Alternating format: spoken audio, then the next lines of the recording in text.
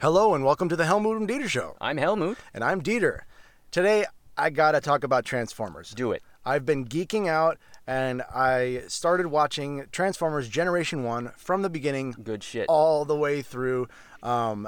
Starting from the miniseries, it's fantastic. I can't even begin to say how much I love this cartoon. Welcome to the family. Whatever, man. So one thing I noticed when I was watching it, though, is Soundwave, which is one of my favorites of all time. Highly recognizable. He's really just a really cool bot. But he's got those cassettes, right? And they're so cool. Rumble, Frenzy, Ratbag, all those guys. But when he opens them up and he sends them out, they're basically his little spies, right?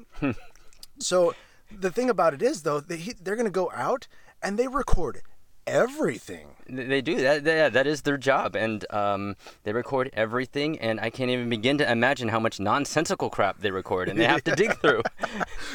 They probably have a crap filter, right? The crap filter, or they they edit the stuff on the way back so that they have a nice presentation to give to Megatron. Yeah, like Laserbeak is like on his way flying back, and he's like, "Caw, don't need that." I love that he's a parrot now instead of a condor. Whatever, man. That's funny, though. Soundwave, play back Laserbeak's findings. At your command, Megatron. Ironhide, report to me at once. Every time I look into a monitor, Prime, my circuits sizzle. Every time? Every time. Jettison some weight or we'll never make it to Cybertron. We're in space, jackass. Hello? Weightless? Jettison some weight or we'll never make it to Cybertron. Maybe you didn't hear me. We don't need to jettison nothing. Let me back this up with some science. I'll start by citing Newton's first law of motion. An object in motion tends to stay in motion unless acted on by an outside force. Let me remind you that we are in space. You know, the expanse that exists beyond the Earth, Cybertron, and other celestial bodies. In this space, things are weightless. Therefore, all you would need to do is accelerate to an optimum speed, cut your engines, and coast all the way back to Cybertron. Get it? Jettison some weight or we'll never make it to Cybertron.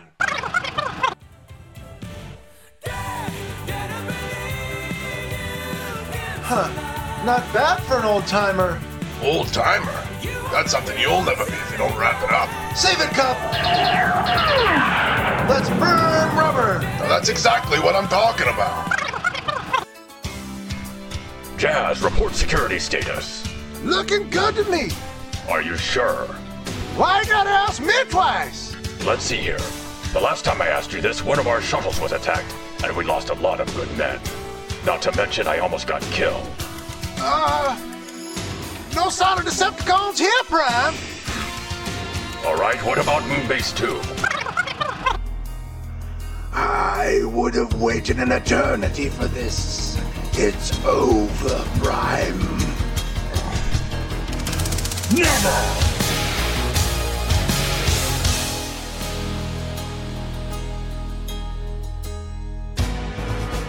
Optimus, forgive me.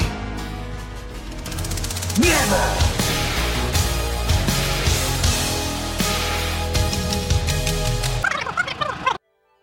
Once upon a time in the year 2005, there were 5 little monkeys jumping on the bed.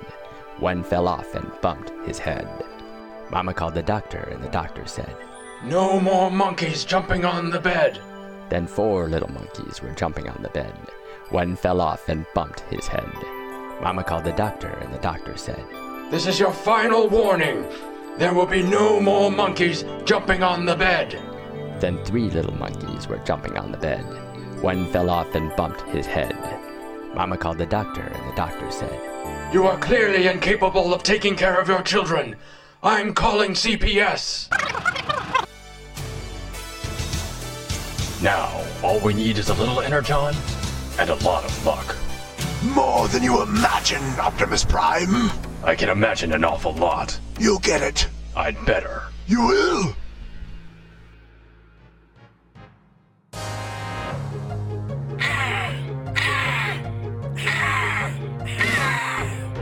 I believe he means to say thank you for tuning in. Actually, he said Shockwave can go himself well with his arm cannon. That's what he said.